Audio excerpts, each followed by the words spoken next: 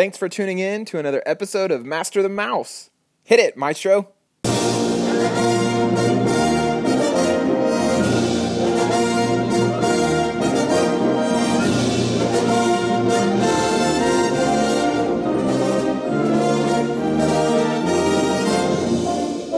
Welcome to episode 11 of Master the Mouse podcast. I'm Aaron, and I'm back. I just spent a week at Disney, and excited to be back and share a little bit about it. With me, as always, is Griffin. Griffin, how are you? Hey, I'm good. Good to be back, Aaron. I did not go to Disney World. I have been at work all week, so I'm excited to hear about your trip. I'm excited to share everything about it.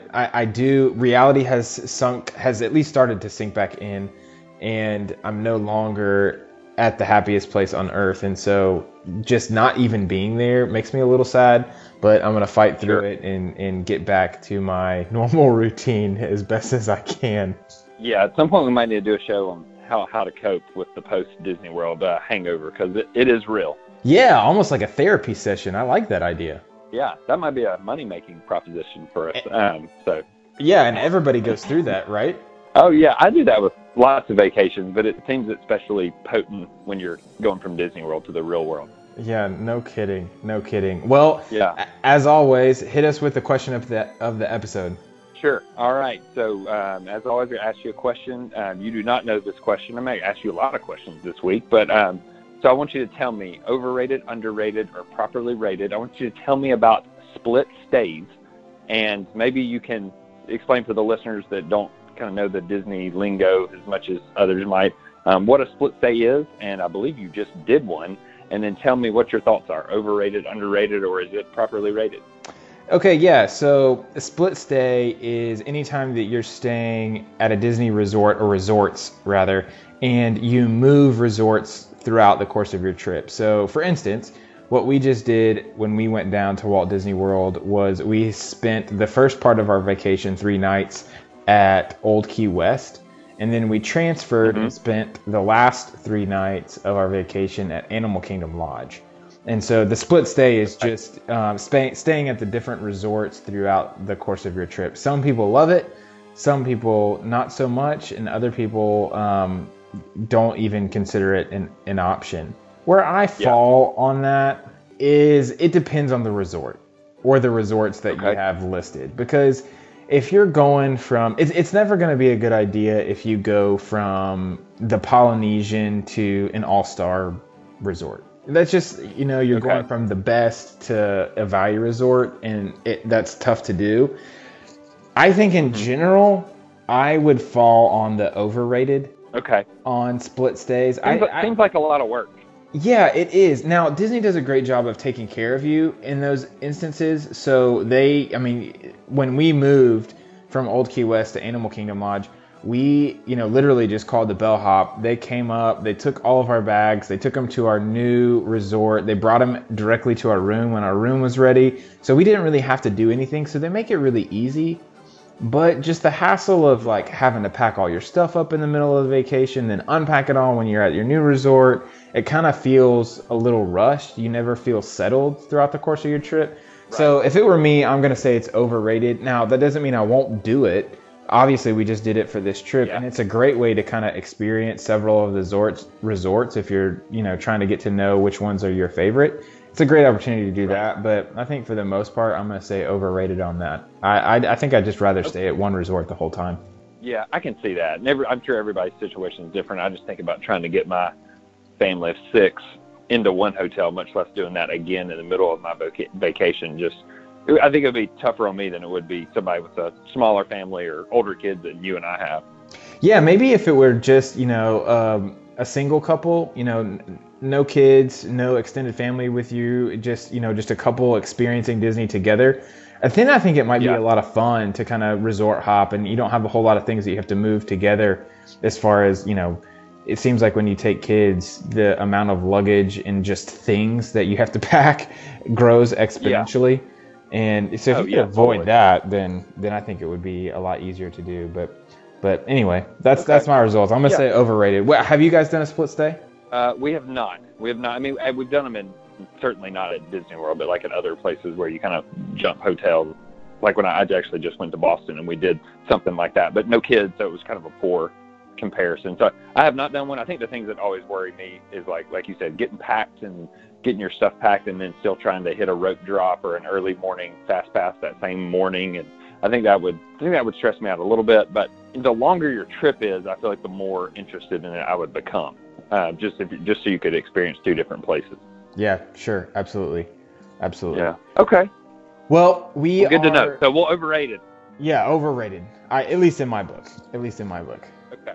Well, as I alluded to before, I am back from a trip to Walt Disney World for a week, and we thought this would be a great opportunity. Griffin actually is going to ask me a bunch of questions. He and I purposefully have not talked to each other about my trip, so I don't know any of the questions. He's going to ask me several just about my trip and strategies and things that happened, and I'm going to answer them and shed some light on how we did this vacation and the things that went well and maybe some of the things that didn't go so well. So I'm going to hand it over to Griffin to kind of MC this episode, and he's just going to fire away with some of the questions about this trip that we just took. So Griffin, the floor is yours. Great. Yes, I've been anxiously awaiting to hear about your trip. I was just telling you off air, I've been purposely trying not to text you all week and get feedback as you go.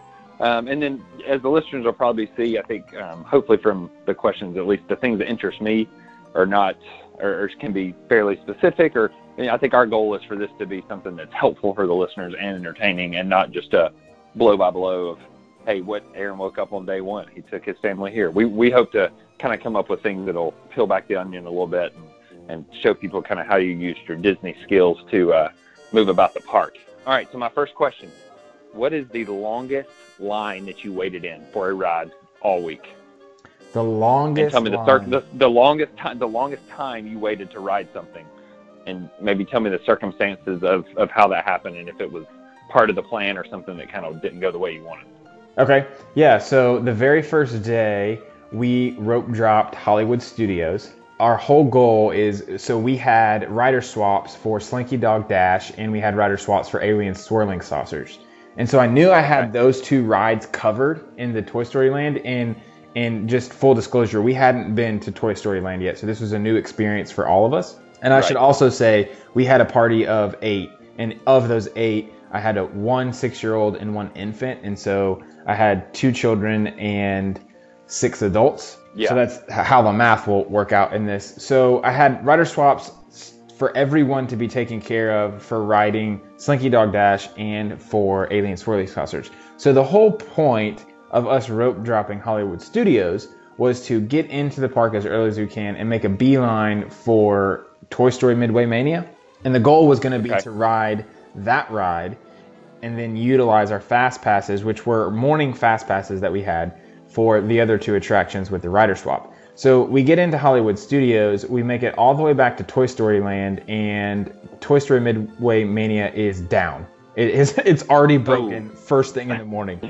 And oh man, we get up into line, we notice that the queue is lined up outside. I was like, man, that's a little unusual that the line is already backed up outside of the entrance for this particular attraction, because typically people are going to Slinky Dog Dash and or Alien Swirling Saucers. Yeah, just because they're new, sure. So we're lining up, and the cast members walking up, and they're like, hey, the attraction's down. They're working on it. We're not sure when it's going to be up. There's only one so in Toy Story Midway Mania, there's 3 separate tracks. And what I found out in this instance is that one of the tracks is designated for fast passes only. I didn't know that prior to this trip. And so they were like, hey, there's one track that's working, but it's the fast pass line. And, obviously we're not going to let everyone go through that line. So we have to wait till the other 2 lines get up, and we don't know when that's going to be. So we're standing there, and 10 minutes goes by, 15 minutes goes by, and we're still standing in line. And the cast members keep saying, we don't recommend you waiting in this line because we don't know when this attraction is going to be open. Well, by this time, the park opened at 9. By this time, it's like 9:20. My first fast pass for Slinky Dog wasn't until 9:40, so I knew I had time to wait. I mean, I would have had to have waited anyway. We were hoping to ride that attraction a couple of times before we had to go over to Slinky Dog. So we're standing there. Two people in our party end up going over to Alien Swirling Saucers and walking right on that ride and riding it once while we continued to wait in line. And then about, I don't know, about 9:30, so we've waited in line for maybe 30 minutes. About 9:30, the cast member tells us that we can come into the line queue, but they're not going to let people on the ride. So we start meandering through the line queue, and lo and behold, we get up to the front of the line. There's no one else in the ride. The ride's gone, and they just let us in. And so a couple of morals to this story is that just be patient. Like, so in this instance, they kept saying, hey, the ride's down, the ride's down. I knew that if we left this line, there was no way we were going to come back and ride this ride throughout the course of the day, just because our touring strategy wasn't going to allow for it. And so, I knew that I had time to kill because my fast passes for the other two attractions didn't start until 9:40. So I allowed myself enough time, and we just waited it out. So we ended up waiting about 30 minutes for that ride, which was the longest line that we waited in all week. And it worked out. Yeah. It was in the morning. It wasn't quite hot yet. By the way, the week that we went, the heat wave broke records in Central Florida. Oh, so it was in October. Unbearable. Yeah, it was 95 plus in Orlando in October last week. So that wasn't a great experience as far as the heat is concerned. Yeah. But anyway. Yeah. So long story short, that was the longest line that we waited in. It was about 30 minutes for Toy Story Midway Mania. Yeah, well, that's a tough spot to be in when your rope dropping goes down. And just like you described, I mean, really, anywhere else you would have gone, you would have had to leave Toy Story Land, pretty much because you already had fast passes. So I think you made the best of a poor situation there. Yeah, it was unbelievable to me that the ride broke down before the park opened. It was like of all the luck, Yeah, absolutely. I think you made the right call, and I think that this is something I'd try to remind myself too is, if you have a fast pass for something and it goes down, they'll take care of you. They give you the anytime fast pass. You can come back and ride it anytime. But there's really, when you're rope dropping something, even though you shouldn't be waiting for that, just like you guys for Toy Story Midway Mania, when that happens and breaks down, there's no protection. There's nothing that you can come back and say, hey, we rope dropped it. We were first in line, so we should be able to ride this once it comes back online. So it's really, if there's a ride that you're going to die if you don't ride, you need to have a fast pass for it, because even rope dropping comes with some risk. Yep, absolutely. Yeah. Okay. So I wanted to know, did you use I haven't done this yet because it's fairly recent, but did you use on your phone now, you can get the bus wait times? Did you make use of the bus wait times at all to help time your trip and your trips back and forth from the parks? So the quick answer to that question is no. Okay. The long answer is I tried. And I don't know if it's just my phone because it's an older iPhone model, or if it's just the fact that the My Disney Experience app. Look, as much as I love Disney, and we have this podcast, and most of our social life is devoted to talking about Disney, the My Disney Experience app is awful. It is unreliable. It's slow. It crashes. And every time that I tried to get bus wait times, my app would freeze and then it would shut off. Oh, gosh. So after the second day, I quit looking. But I will say, that at each bus stop at your resorts, they do now have kind of TV monitors up in the corner, and they have the wait times that you're going to wait for the bus to arrive. And so, for instance, when we were at Old Key West, we would walk to the bus station that was closest to us, which happened to be at the hospitality house as well, and it would say Epcot bus arriving at 8:34 a.m. and the current time is 8:30 a.m. And so you could kind of get a feel for when the next bus was going to be there, how long you needed to wait. And for the most part, it was pretty accurate, the things that were on those TV monitors. So we did utilize that. There were a couple times that we would show up to the bus stop and say, oh, there's 10 minutes left. Let's go refill our drink mugs or something like that.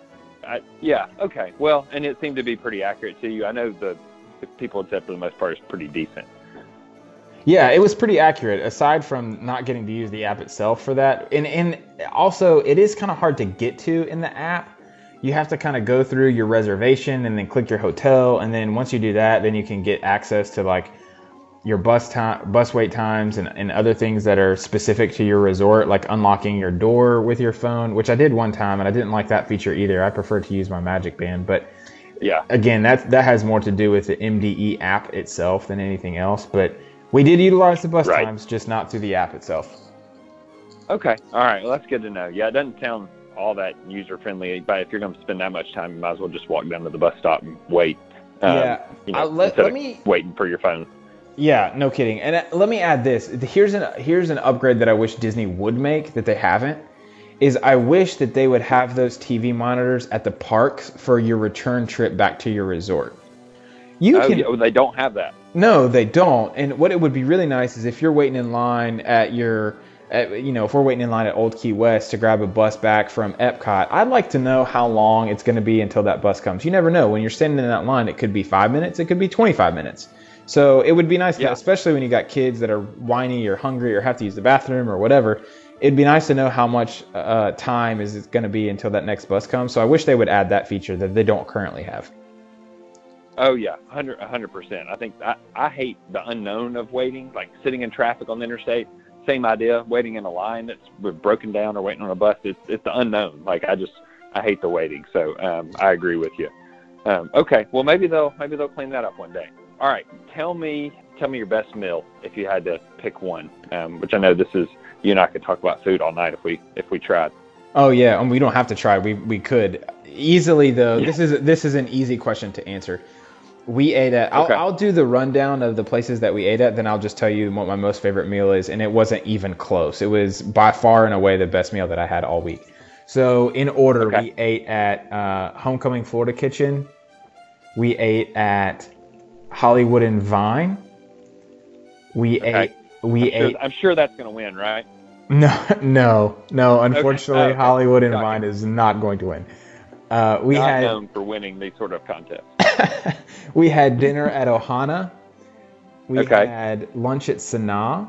We also had lunch at Tepanito. And then in Epcot. Yes, and then we closed our trip with breakfast at Boma. Okay, that's a nice selection. Okay, so tell me about, or you're welcome to tell me about more than one because I'm excited to hear about all that. But what would you rank number one? Number one, hands down, and it's not even close, is Homecoming Florida Kitchen. Really? Okay, I wasn't expecting that. Yeah, that meal was unbelievable. Now, it's probably not the best value for your dining plan credits for a table service meal, but as far as quality of food, it was spectacular. And so I'll just tell you. Disney Springs? Is that where that is? Yeah, it's Disney Springs. We ate there the very first night that we got there. We arrived on a Sunday morning, and we had dinner there on Sunday evening. Now, I will say that we had a pretty great experience. Now, we did have to wait a little bit for our table, and we did have an ADR, but they were a little late getting us a table. We had a rather big party again. Like I said, we had 8 people. But we ended up with a table out on their screened-in porch that is sitting over the water, and there was live music, and there was a nice little breeze. It was cool, even though the temperatures were really hot. They had a ceiling fan right above us, so it ended up being really nice. And then the food was just spectacular. Their fried chicken, a lot of people say, they're famous for their fried chicken, and other restaurants think that they're famous for their fried chicken. And let me just tell you, this might have been some of the best fried chicken that I've ever had. It was fantastic. Also, they just had good Southern cooked food. And to top it all off, Chef Art Smith was there that night, came around to all the tables, was having conversations with people, stopped by our table and talked to us for a little bit. So all in all, the experience was great. The food was spectacular. I couldn't recommend it enough to people. If you're going down and you need a place to go eat dinner, make sure you have a reservation at Chef Art Smith's Homecoming Florida Kitchen. It's awesome. It was awesome. Okay. That's good to know. I think a lot of people here, Boathouse kind of tops a lot of the Disney Springs list of places you got to go. But I think at this point, there's so many good restaurants over there. I think there's probably more than one good decision you could make. Yeah. Okay. That's good to know. I'm sure you think he came by your table and just because he saw your Master of the Mouse podcast and T-shirt, he's a huge fan. You think that could have been it? I'm gonna just bump my ego on this and just say yes. That's exactly why. Okay. Did you wear it every day and just let it get dirty and dirtier to rep the podcast, or did you only wear it one day? No, I will say I wore it more than once, and I had members Excellent. of our traveling family that wore it more than once. So another shout out to the Franklin screen printing company that helped. Or no, not the Franklin, the factory. Excuse me, the factory screen printing company that hooked us up with our Master of the Mouse podcast shirts. We rocked them in the park, and people asked us about it, and it was awesome. So a big shout out to them. If you need shirts for anything, they're the people that can hook you up for sure. But yes, I'm going to go out on a limb, though, and truthfully say the fact that he stopped at the table in front of us and took pictures and the table after us and took pictures, I'm going to guess it wasn't the Master of the Mouse podcast shirt that I was wearing. Oh, yeah. That's unfortunate. Yeah, I just have a vision now of you putting your kids into smelly 3-day-old sweaty Master of the Mouse podcast shirts, and they're in tears, but you tell them they don't have a choice because Daddy loves them. All right, so tell me, and see, you might have to do some math on this. What's the most fast passes you used in one day, and the circumstances surrounding it? Did y'all tear it up any one particular day on rides? Yeah, well, yes, we did. Any day that we were in the park, we had fast passes for almost everything that we did. There was very few times that we waited in a standby line.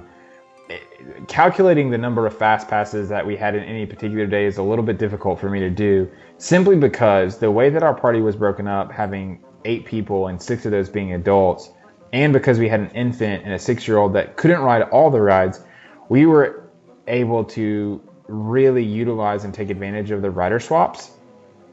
Right. Yeah, that's true. That does kind of muddy that number a little bit. Yeah, and so what I did for this trip was set up rider swaps for just about everything that we did. So just a quick kind of example is we'll take Toy Story Land and Hollywood Studios. So we had fast passes for, and this is just the 3 that were allotted, to start the day. We had fast passes for Slinky Dog. We had fast passes for Alien Swirling Saucers, Rock and Roller Coaster, Tower of Terror, Frozen Ever After, Star Tours, and that's it. That was it for that park. So we had We had a set of 6 different attractions for fast passes, and we rider swapped most of those. And then after that, we actually went from Hollywood Studios to Epcot, and I was able to score fast passes for Soarin' and for Mission Space, and we rider swapped those rides too. So there were 8 fast passes throughout the course of the day that we were able to get, and we didn't wait in line in a standby line at all that day. So that's just kind of a high level example of how we toured and took advantage of fast passes and took advantage of rider swaps.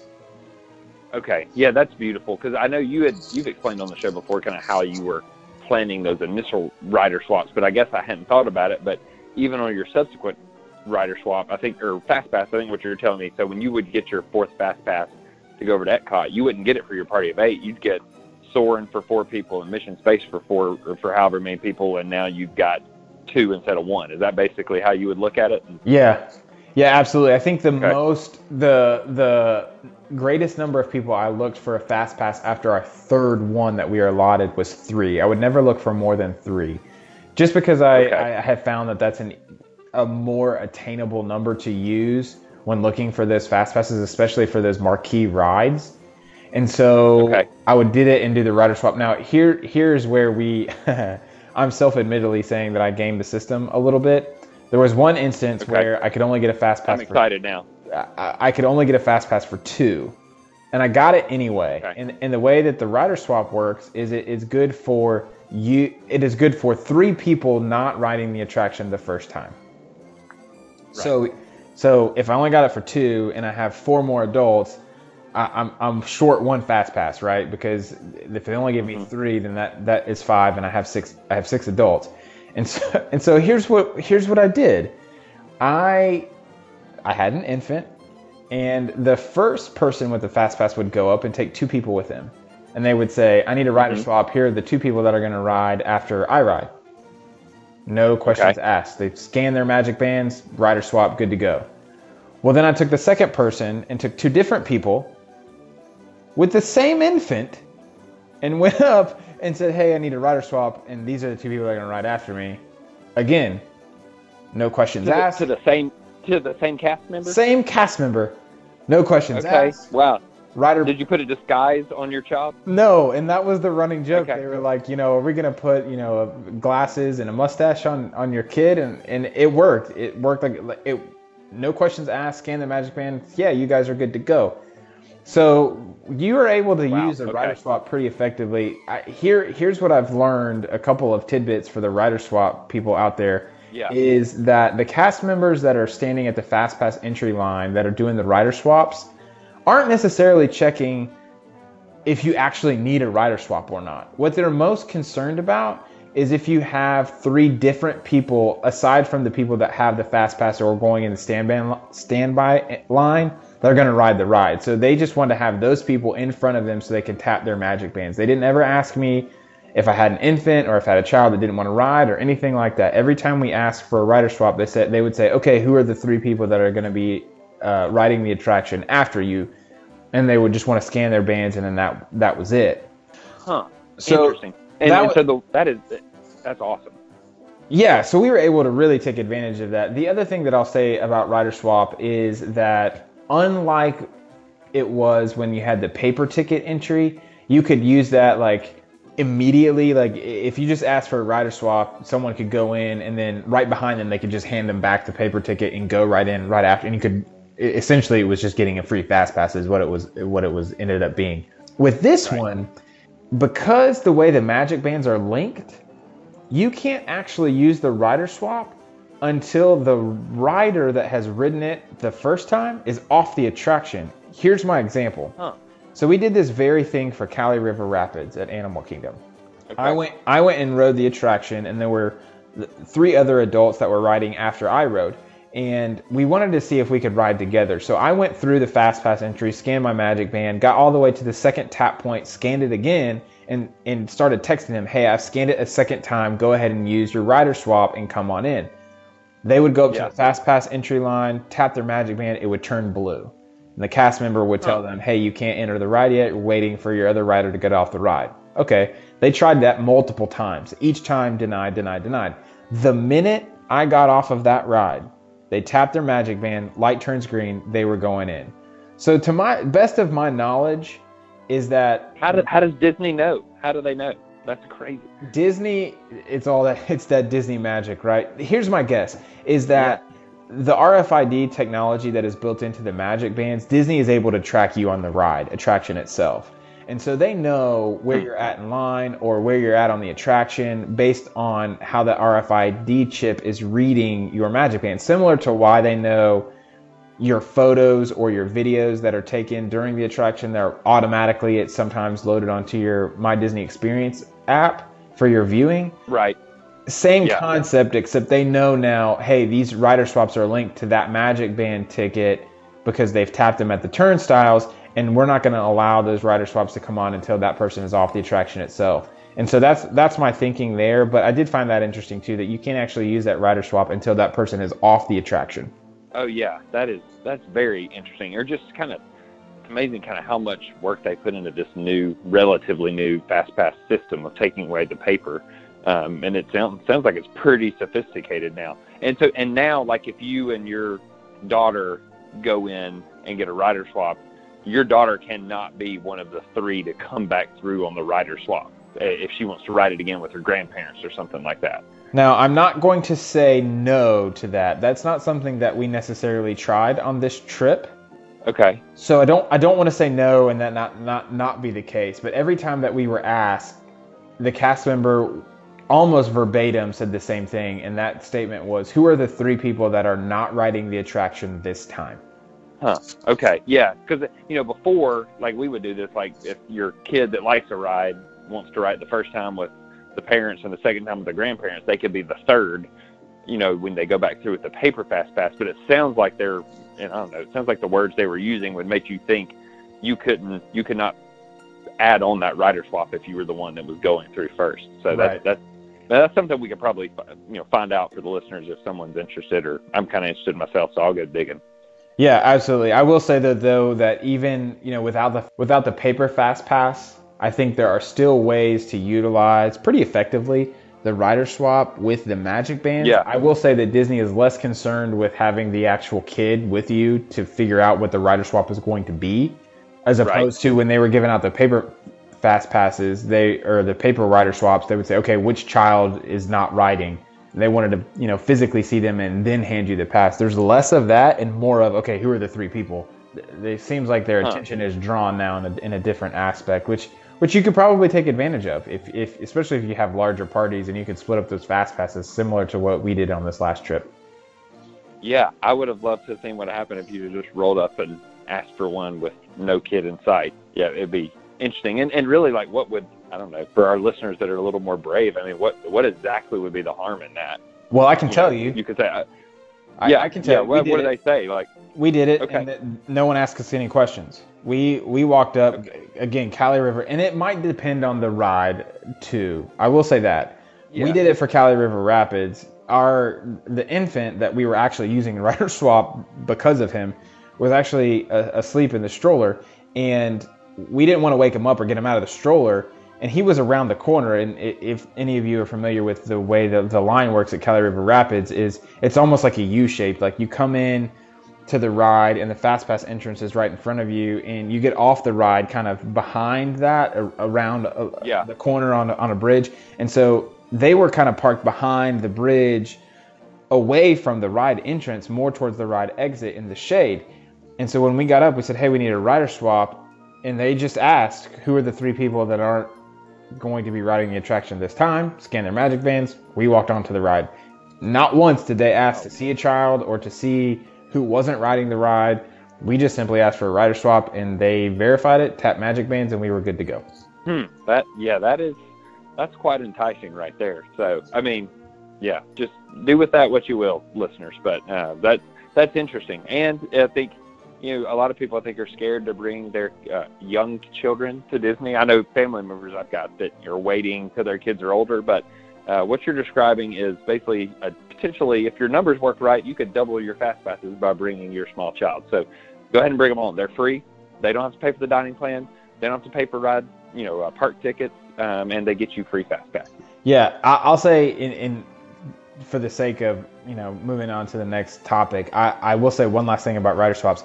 What would really come in handy, and we utilize this a couple times as well, is if you have people that just aren't interested in riding a particular ride.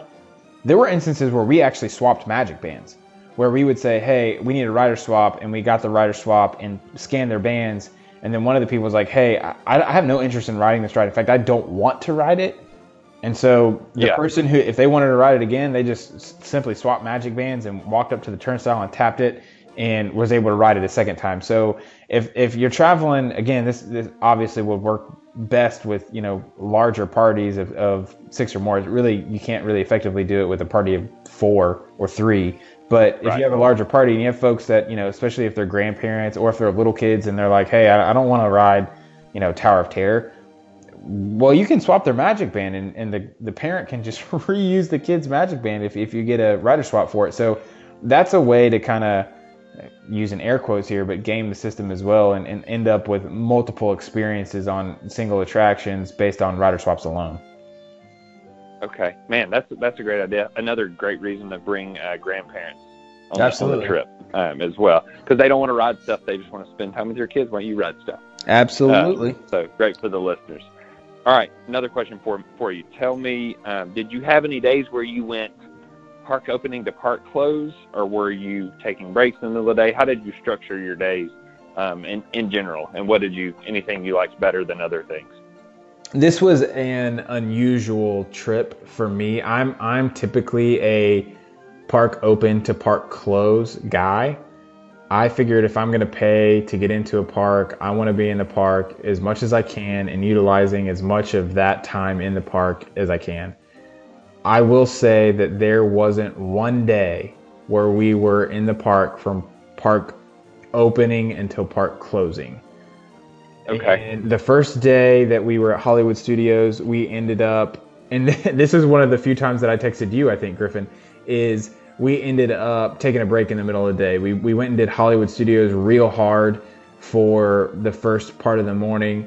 We left, went back to the resort, went swimming, relaxed in the air conditioning, again, because it was brutally hot in Orlando that week. Ended up finishing the day at Epcot.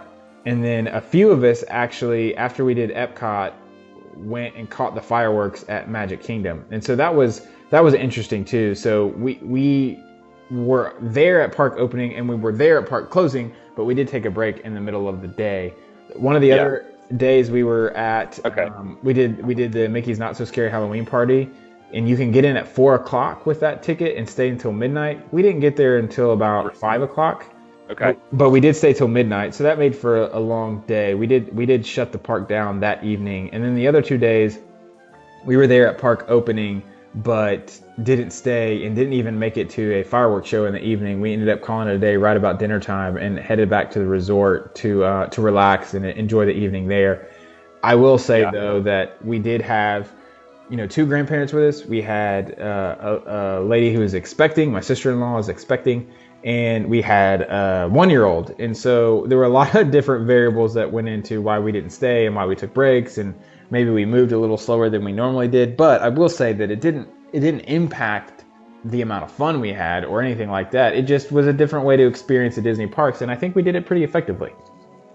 Okay. Yeah, and you know how much I love the afternoon break. So did you like that, or did it stress you out the whole time that you weren't in the park while your family was smiling around the pool? Yeah, so I have to say, from a personal perspective, it did kind of hurt my heart a little bit to not be in the park. But having the break in the middle of the day, it was fantastic. That was the first time I'd ever contemplated it or even considered it, much less did it. And I we took a family vote, and I lost. The vast majority of people wanted to go back and relax that afternoon, which is what we ended up doing. And after it was all said and done, it was awesome. Enjoyed having that break in the middle of the day, was able to recharge the batteries and really close out the evening strong instead of being, kind of running on fumes there as the park was closing. Yeah. Okay. All right. I'm glad you're at least considering it now, because I love to be in the park too, but I love the break. And that's another good reason to stay at ideally a deluxe resort that has good transportation and can get you to somewhere pretty quick. So if you're off property, this becomes much more of a time commitment. Yeah, absolutely. Yeah. Okay. All right. You got time for one more question. This one's short. Is Flight of Passage still the best ride in Orlando? Yes, with a caveat. Okay, you rode it, right? Or did you ride it this time? Yes, I did ride it this time, and it was still as awesome as it ever was. I will say, though... Alien swirling saucers has overtaken it for you? No, not even close. There was one experience, though, that did trump my Flight of Passage ride this trip. And it was... So I mentioned that we went to the Mickey's Not So Scary Halloween Party, and there are a couple of attractions in that party that are new or designed or created especially for the Halloween party itself. And it's Haunted Mansion, it is Pirates of the Caribbean, it's the Mad Teacups, and it's Space Mountain. Yeah. So when we closed that park down, we ended up riding Space Mountain the very last thing of the evening. And for the Halloween party, what they do is essentially turn the music way up and turn the lights all off. It is literally pitch dark. You can't see anything in front of you. Okay. It was so fun. I was laughing to where I was crying. I couldn't breathe because I, was trying to anticipate the turns that the ride was going to make, and was wrong every time. I was getting slung around. So if you have, anxiety problems or back problems, I wouldn't recommend it. But just from a sheer joy perspective, it was the funnest attraction that I did all week. It was such a blast, and couldn't recommend that more to anyone if they were interested in doing something like that. It was a ton of fun. It trumped, for this trip, it did trump Flight of Passage, although Flight of Passage still hands down is pound for pound the best attraction. But it just so happened that experience itself was a ton of fun. Okay. Wow, that's amazing. That sounds great. It always amazes me when they say, Space Mountain, I think it goes, the one in Magic Kingdom, I think, goes less than 30 miles an hour or something. But because it's so dark, it fills so much faster. So I can't imagine if it was pitch black. I imagine that's taken to a whole new level. Yeah, absolutely. Absolutely. Hey, before we close this show, I have just two things about this trip that I kind of want to touch on just real quickly. I promise that we'll move on after this. Okay. First is, we've mentioned before on the podcast about conference tickets. I used conference tickets for this trip. I purchased them, several months prior to our trip. There happened to be a conference going on at the same time that our trip was going on, and so I purchased conference tickets through that website. Nobody asked me any questions about my ticket, about what conference, about anything about what I was doing with those conference tickets. And I bought them for myself and several other family members as well. No one asked us any questions about the tickets or questioned whether or not we were at a conference. And so I just wanted to give some assurances to anyone out there that's contemplating on whether or not they would be purchasing conference tickets in the future, especially because you can get them at such a discounted rate. I didn't experience any issues whatsoever with any of the conference tickets that I purchased. And I purchased 4 adults and 1 child ticket through the conference portal link. So just an awesome assurance there for anyone listening. The second thing I want to mention is on our listener questions episode, we talked about any tours that we did that we would recommend. And at the time, we hadn't really, said we had done very many of them. I did a new one this trip that I was so impressed with. It might be one of the tours that I book in the future every time that I go. And what we did is we did a private boat tour of Seven Seas Lagoon and Bay Lake, finished with a view of Happily Ever After on the lake afterwards. We did it for my mom's birthday. The whole reason that we did it is we kept it a surprise. We wanted to give her a gift this year that was more of an experience with the family than a thing that we bought her. And so we kept it a secret and didn't tell her until we got down there. And I had my reservations about it just because I had never done it before, and it was a pontoon boat and it was dependent on the weather, and I wasn't quite sure what kind of view that we would get from seeing it from the water. I didn't know that we would, if we would be close enough to Magic Kingdom or to Cinderella Castle to be able to see the projection on the castle itself. I was amazed by this tour, and it all things considered, it's relatively affordable because it's a flat rate, and you can fit as much people as they'll allow on the boat. And so we ended up having 7 of us on the boat. We left our infant in the hotel room. We had a babysitter that night. So there were 7 of us on the boat, plus the captain. She was fantastic.